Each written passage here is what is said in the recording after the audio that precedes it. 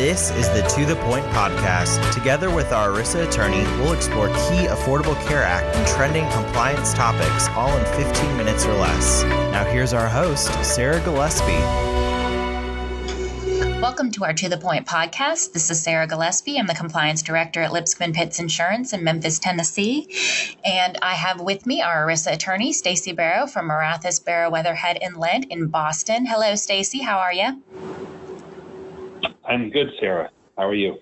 I'm good. So I wanted to just touch on the short-term spending resolution that was passed in January and its impact on the ACA taxes. Can you explain what was included and what happened with that? Sure. This is one of the short-term spending bills that was passed to reopen the government. This was the first one that was passed to reopen the government after the 3-day shutdown. There was another short-term bill as well. But this one, the one that was passed in January, actually has a few provisions that are relevant to health and welfare benefit plans. Frankly, these changes here are probably even more substantial than the changes that were made under the Tax Cuts and Jobs Act, which is another law that we talked about in the past. But this one here, the short-term spending bill, one thing it does is that it extends the CHIP funding, the Children's Health Insurance Program funding, for 6 years, and that's through fiscal year 2023. We had actually gone over half a year without this program being funded, which is a real issue for many states. So it's good to see that program being refunded. And then for employer plans, the Cadillac tax has been delayed 2 more years to 2022. It had already been delayed 2 years from 2018 to 2020 under another law called the PATH Act. But now we have an additional 2 years to 2022 to be concerned with the Cadillac tax, and that is that 40% tax on high-cost employer-sponsored health coverage that exceeds certain thresholds.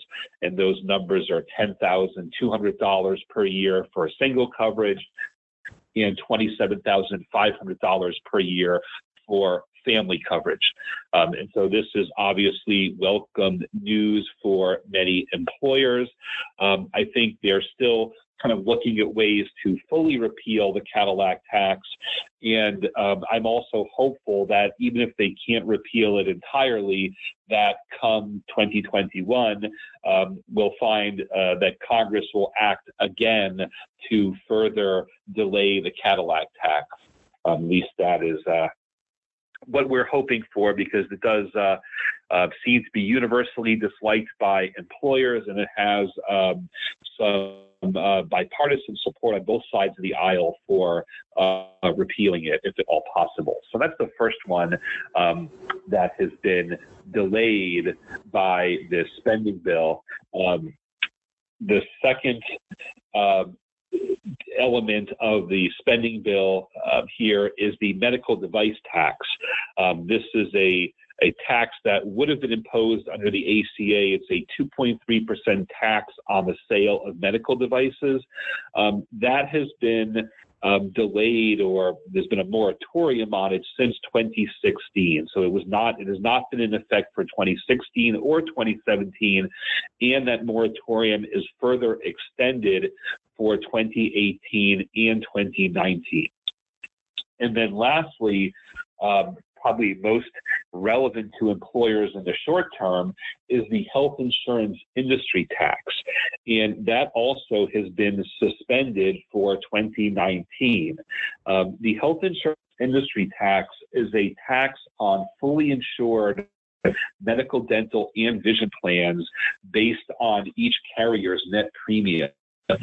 And this tax is typically passed through to employers that sponsor those fully insured medical, dental, and vision plans. And if you've ever seen this show up on your renewal, it can add 3 or 4 points to the renewal. So it's great that we have a moratorium on it for 2019. it's in effect for 2018. It's not in effect for 2017 or 2019.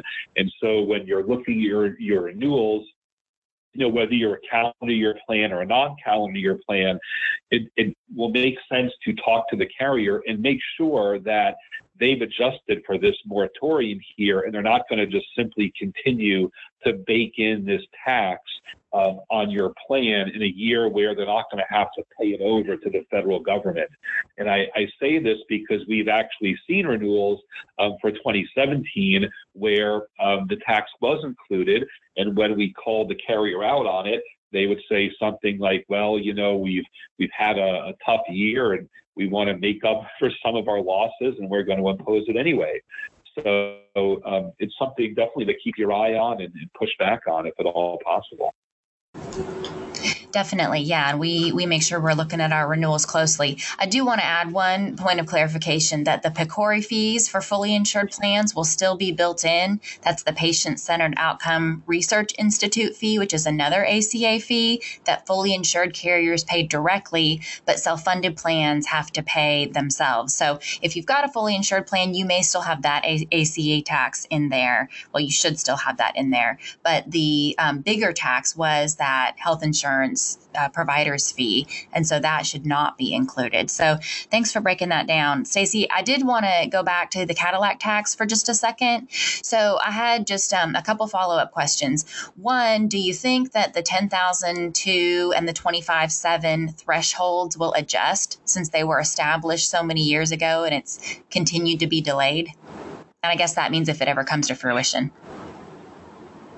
Yes, that's right. We do expect that those numbers will change, will be indexed for inflation if and when the Cadillac tax goes into effect. So they should be something a little higher than the numbers that I disclosed, which are the ones right from the statute that was drafted in 2010.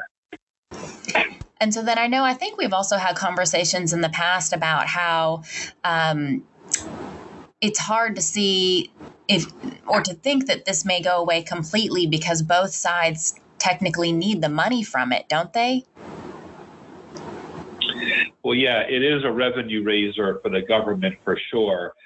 It's wildly unpopular. Even the union groups oppose it, and the conservative groups oppose it. So, just from that aspect, we may be able to get it repealed.